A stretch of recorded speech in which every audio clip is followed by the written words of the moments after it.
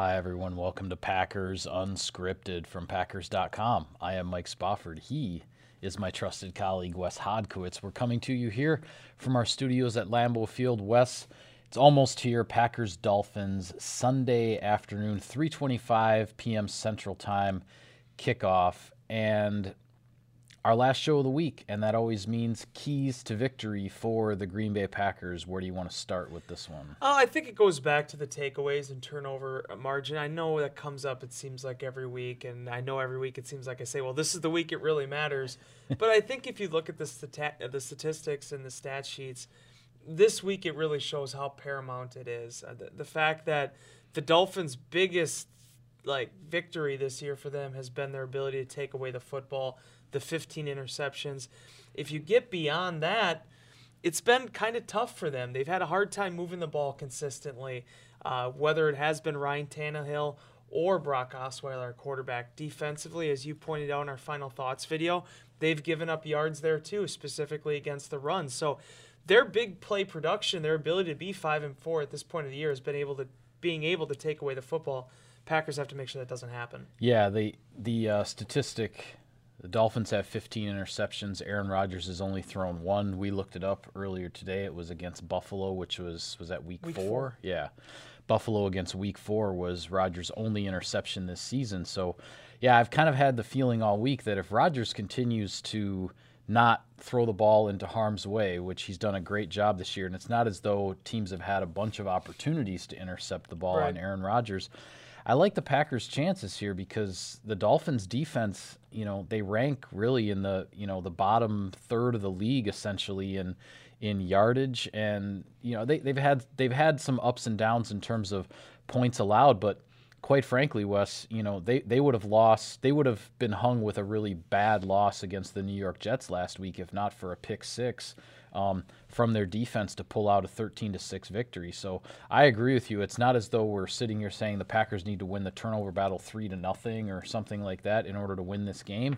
But you can't let this Dolphins defense continue to feed on the turnover thing that has sort of been their spark to get to this point where they're 5-4, even though they're playing with a backup quarterback. Yeah, and that's really, I think, one of the things that they've been able to use to get through that time is that if Brock Osweiler has done anything really well in these, whatever this has been now, 4 or 5 starts he's made, it's the fact that he has protected the football relatively well compared to what happened in Houston, where he ultimately lost his job for that reason, and then these short intervals of time he had with Cleveland and Denver. So I think this is going to be really interesting. Also seeing exactly what form this secondary takes for the Dolphins. I mean, they said coming out of Miami this week, Adam Gase said everything's resolved with Rashad Jones.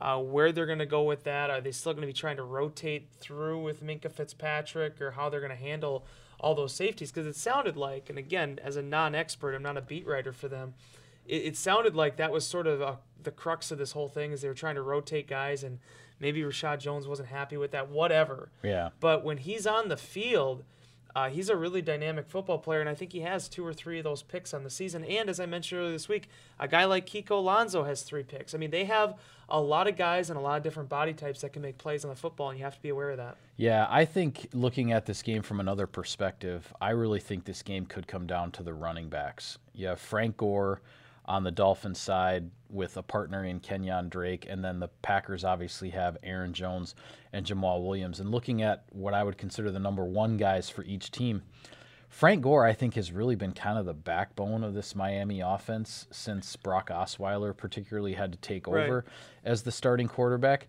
And, I wrote a piece on it for our website this week. Frank Gore's career to me is really, really impressive, and you can't have anything but the utmost respect for what he's done over 14 years. He ranks 4th all-time in the NFL in rushing yards. He's going to end up in the Hall of Fame someday. He's had 7 career games against the Green Bay Packers, Wes, if you include regular season and postseason, most of them with the 49ers, the 1 game 2 years ago with the Indianapolis Colts. Frank Gore has 7 rushing touchdowns and 3 100-yard games against the Green Bay Packers over the years. With what he means to this Dolphins offense right now, the Packers can't really let him get going and do his thing, so to speak. I think you have to you have to make Brock Osweiler be the guy that beats you there. You can't let them run the football and keep Aaron Rodgers off the field. Yeah, and you know who's a really good advocate for that? The Chicago Bears, giving up 100 yards. I mean, Frank Gore averaged 6.7. He looked like he was 24-year-old Frank Gore in that football game. I mean, and Drake had a pretty good game for them against Chicago as well. He did, and then it was actually, I think it was it Gore that picked them up at the end there when Drake had the fumble, whatever the case may be. Here's the other side of this, though, too. Frank Gore is 35. He is a 14-year veteran. Their last 3 games, he's not had a catch over 9 yards. A carry over 9 yards, averaging right in that mid-3 range, little low 3s. The Packers need to make sure that trend continues. I think we saw in that game 2 years ago against the Indianapolis Colts, and I know the Packers were obviously ready for him. They've seen him a number of times, but I'll be honest with you, I kind of counted Frank Gore out a little bit going into that matchup. I just wasn't sure a guy that 33 years old at that time, right, how effective he can be. And Frank Gore still showed in those first 5 yards how difficult he is to take down when he gets a lane, if he gets a block, how he executes on it. Now, he doesn't have the game-changing power anymore. If he gets to the second level, chances are he's not getting to the third. But the fact of the matter is, when you get back to this offense without Ryan Tannehill, it's been predicated on moving the ball consistently and then also having a potential home run threat there with Drake. This type of game, if it ends up being in the mid-30s, could be the kind of game that they want to get Frank Gore out there. Yeah, and with regard to the flip side, with the Packers and Aaron Jones, this Miami defense, as we said, kind of predicated on the interceptions. They're 28th in the league against the run, Wes. I mean, this game, and we're talking about potentially cold weather, mid-30s temperatures. It's snowing outside right now as we're taping this episode. I'm not sure if there will be snow on the ground come Sunday afternoon, but Packers really need to be able to run the football in this game. I think they should be able to run the football against this Miami Dolphins defense. And let's face it, Aaron Jones, he had the first fumble of his career, his brief NFL career last week. It came at a critical time. Unfortunately, really was the turning point in the loss at New England. I know he's put it in the right perspective, but if there's anybody on this Packers offense who's coming into Sunday's game with maybe a little bit of anger, a little bit of edge to his game, it's Aaron Jones. He wants a little bit of redemption for what happened on that first play of the fourth quarter last week. Yeah, Mike, and last week you asked me, it kind of put me on the spot a little bit. It came up in inbox as well. Could that be the week where Aaron Jones has 100 yards? I said I didn't think so, but I also said I thought he'd be really important to that game. I think that and he was. Yeah, he absolutely was. This is the kind of game, though, where I think, if he doesn't have 100 yards, I could still see him and Jamal Williams having a lot of production. I just think that threat is there, and it's very real when you look at how they match up with the Dolphins. And potentially as well, Mike, you go back to some of the more difficult stretches the Packers have gone through with their offense and trying to find efficiency. Home base, a lot of times, while this is a structured pass offense, and West Coast principles, home base a lot of times has been the run game. Mm-hmm. It's been the reset button. I think it could be like that in this game. We talked about the fumble last week. Aaron Jones said the same exact thing in his locker that he tweeted, that he said to his coaches. He was accountable for it. He stepped up to it. He wants to be better from it. And I think one of the bigger positives was actually Ben Sermon saying it wasn't like it was a careless error that he made, or right. It wasn't some huge fundamental breakdown or something where he just exposed the football. It was a football play. The ball came out. And to Sherman's credit, he wasn't bailing him out completely. He said there's things you still can do at that juncture, but it almost takes the perfect punch out that Lawrence Guy delivered to be able to turn over the football there. Correct. Aaron Jones is going to learn from that. He's going to get it corrected. I think he can still be a really important player for them down the stretch. I said it on Inbox, Tuesday, Mike, or Wednesday. The Packers are going to need him. He has to move forward. Yeah, they are going to need him, and I think he could be very big in this ball game.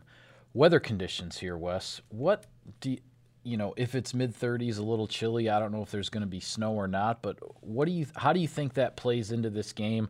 Really the first chilly game, although last Sunday night in New England wasn't exactly warm. I mean, that was kind of chilly as well. But you are talking about a team from South Florida coming up to Lambeau Field here in November for a game that, frankly, is going to be a little bit colder than you would expect for Week 10 in the NFL. I actually, be honest with you, Mike, this might be a controversial answer. I don't think it's going to be that big of a deal. Okay. And the reason I say that, it actually goes off of something that Clay Matthews said in the locker room.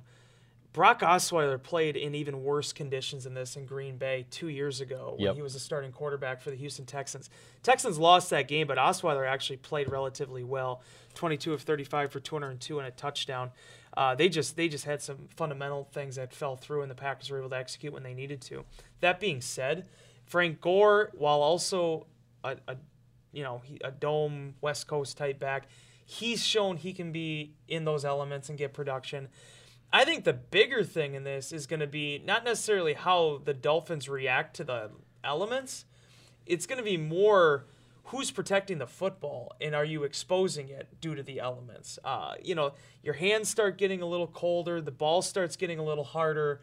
Your fundamentals are challenged a little bit in that, just from the air temperature alone. So I think it's going to be really important for the Packers specifically to be able to, if there is an advantage there to be gained, whether it's practicing outdoors, whatever it is, to make sure you take advantage of that. Because the Packers are 3-0-1 right now at home. This is an opportunity to be able to get some momentum back against a team that doesn't normally play in these conditions. I just don't know if it's ultimately going to be something that turns the tide of the game. Yeah. I think another thing we need to certainly touch on before the end of the week here is special teams for this matchup with the Dolphins. I know I harped on it last week heading into the game against the Patriots, and we saw it. The game started with Cordarrelle Patterson running a kickoff back to the 36-yard line, a 5-yard offside penalty on the Packers tacked on, and Tom Brady gets to start the game from the 41-yard line. Yeah. You might as well have kicked the ball out of bounds, right? I mean, if you're going to give it to him there. He only has to go 59 yards for the opening touchdown, and the Patriots are up 7-0. Then we see later in the game the roughing the kicker, roughing the punter call, 15 yards, automatic first down. At the end of the day, that cost the Packers 24 yards of field position because they would have had the ball in the 31. Instead, when the defense got another stop, they ended up with the ball in the 7-yard line. So those types of things continue to hurt the Packers on special teams, and they are facing a guy in this game, Wes, Jakeem, am I saying that right? Jakeem Grant. He has a return for a touchdown both off a punt and a kickoff this season. This is a guy who can impact the game, and the Packers have to make sure he doesn't. Yeah, and here's the two other notes about that. The kickoff return out of his own end zone for 102 yards. The punt return wasn't like this was some kind of thing where the guy was going out of his own end zone and punting 71 yards back to the house. So Ron Zook said it when he was meeting with the media on Thursday. This is a guy that you have to stay on the entire game because he has game-breaking qualities in a time in which there aren't a lot of guys in those capacities with game-breaking qualities. We know how kickoff returns to some extent have been neutralized. So to have a guy that can turn the tide, I think, again, getting back to the original reason why the Dolphins are 5-4 going into this game, they've done really well in situational football. Yeah. Whether it is the takeaways or whether it is the returns or being able just to move the chains, there isn't an aspect of their team where you go, man, this is we got to shut this down and we're going to be fine. No, there's a lot of things that you have to stay up on tune about. Grant had a tremendous career. I believe it was Texas Tech. Yeah, 6th-round pick 2 years ago. Okay. A diminutive type receiver, 5'7", 170 pounds. That's basically not a big guy, but boy, he can run. It's basically Wes Hodkiewicz, but no. But I mean, he has a lot of physical gifts, and it's worked out here the last couple seasons for the Dolphins. And maybe this is the area, Wes, as we've been trying to decide. Is the weather going to have an impact on this game? Definitely could. The kickoffs, it could be harder to get touchbacks when the temperature's in the mid-30s. You don't know how it's going to affect the punting game, and a return man like this going against you, as Tramon Williams likes to say, you got to be on your P's and Q's. Yeah. Maybe they should have kept around Drew Kaiser this week, right? That was the whole thing last week. And, well, maybe he's in there for kickoffs to avoid Patterson.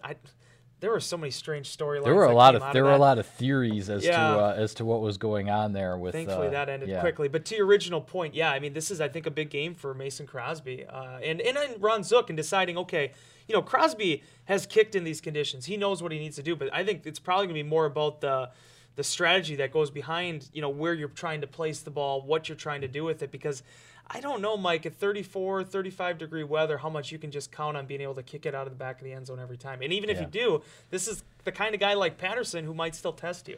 Well, you'd like to see at some point here the Packers really start to give their offense some better field position. You look at these last two games, Wes, not including the possession the Packers started at the 1-yard line after the goal line stand.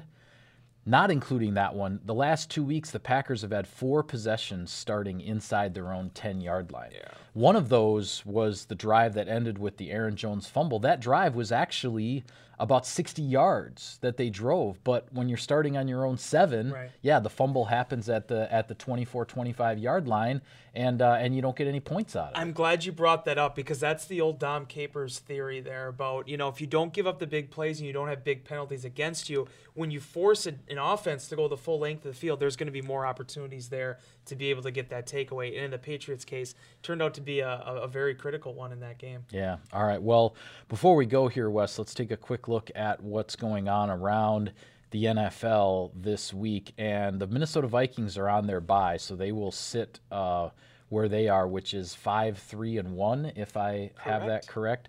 The other game in the NFC North, the Bears against the Lions. It is in Chicago. Here's an interesting thing, Wes. Sunday is November 11th, correct? Correct. Thanksgiving is November 22, so that's a total of 12 days. The Lions and the Bears are playing each other twice in a span of 12 days because they're playing this Sunday in Chicago and then on Thanksgiving in Detroit. And the Bears have a Sunday night football game against the Minnesota Vikings in between. You talk about a key stretch of your season for Chicago. They're 5-3. They're right there. They've got 3 consecutive division games here in a span of 12 days, 2 of them against the same team. This is going to be big for Chicago to announce whether they're really in this thing or whether they're still kind of on the fringes. Yeah, and if I know Adam Gase, the whole theory down there, at least what they've been saying, is that they won't say the P word, right? They're not talking about playoffs. But you get 2 wins over Detroit, now you're starting to put yourself in the conversation. You get a win over Minnesota, add into that, well, then you've announced yourself to the party. So this is a critical stretch for them, a critical stretch for the entire NFC North. Just seeing how this is all going to shuffle out. The Packers having to go down to U.S. Bank Stadium in preparation for that matchup at Soldier Field next month. So it is a little bit different schedule in terms of how the division has worked out this year, but certainly from the Bears' perspective, you got to get this one. And if you're Matt Patricia and the Lions, you're trying to keep yourselves in it, and there would be no better way to do it than to knock off the Bears right from the top. Yeah, an interesting cross-conference game. There have been a lot of them this year, and we saw actually one of them on Thursday night with Carolina against Pittsburgh, which started out with a flurry of touchdowns, and Pittsburgh kind of never stopped scoring there, rolling up 52. I believe I heard that was the most points they've ever scored at Heinz Field since they opened. That's correct, which also would probably make the most points that they've scored at Heinz Field through 3.5 quarters. My God, I mean, I watched basically that entire game, and it was incredible to see. Hey, by the way, just to go on a sidetrack note for you, Greg Van Roten's a starting guard for the Panthers. Did you know that? Is he really? Greg Van Roten, the undrafted free agent, Green Bay. The former Packer. Wow. 2012 as a starting guard for the Panthers. That was news to me. Wow, I figured you could appreciate that. I don't know if anyone else will. I did not know that. But the game I wanted to get to, though, cross-conference, is the Saints coming off of that big win last week in New Orleans against the Los Angeles Rams, the first team to beat the Rams. The Saints on a 7-game winning streak now since losing in Week 1 to the Buccaneers. They're the team that has the spotlight on them now with their winning streak, with their record, the fact that they beat the Rams. They go on the road to play a Cincinnati Bengals team that has been a little bit up and down, but a Bengals team that fancies itself in the mix here, Wes, at 5 and I'm looking at your screen there, 5-3. A big opportunity for the Bengals, and one of these games that can be tricky for the Saints when you're coming off of a really, really big home win, and then you have to go on the road to play a team that's not too shabby. You missed the biggest storyline in this matchup, Mike. It's Drew Brees and that offense against one of the worst defenses we've seen in the modern era statistically right now. The Cincinnati Bengals are giving up yards. Yeah. So this is going to be really big. The Bengals, the one thing that they get, they are able to play them on their own turf here.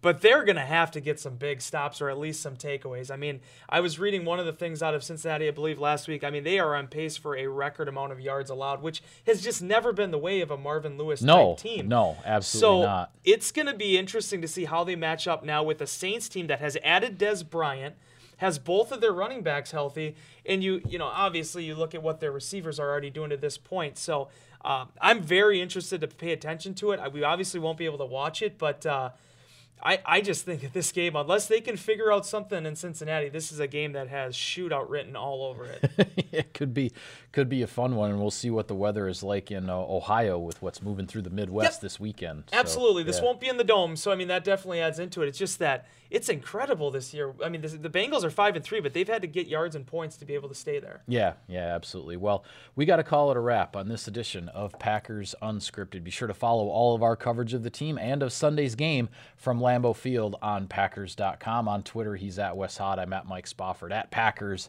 for the team account. Thanks for tuning in, everybody. We'll see you next time.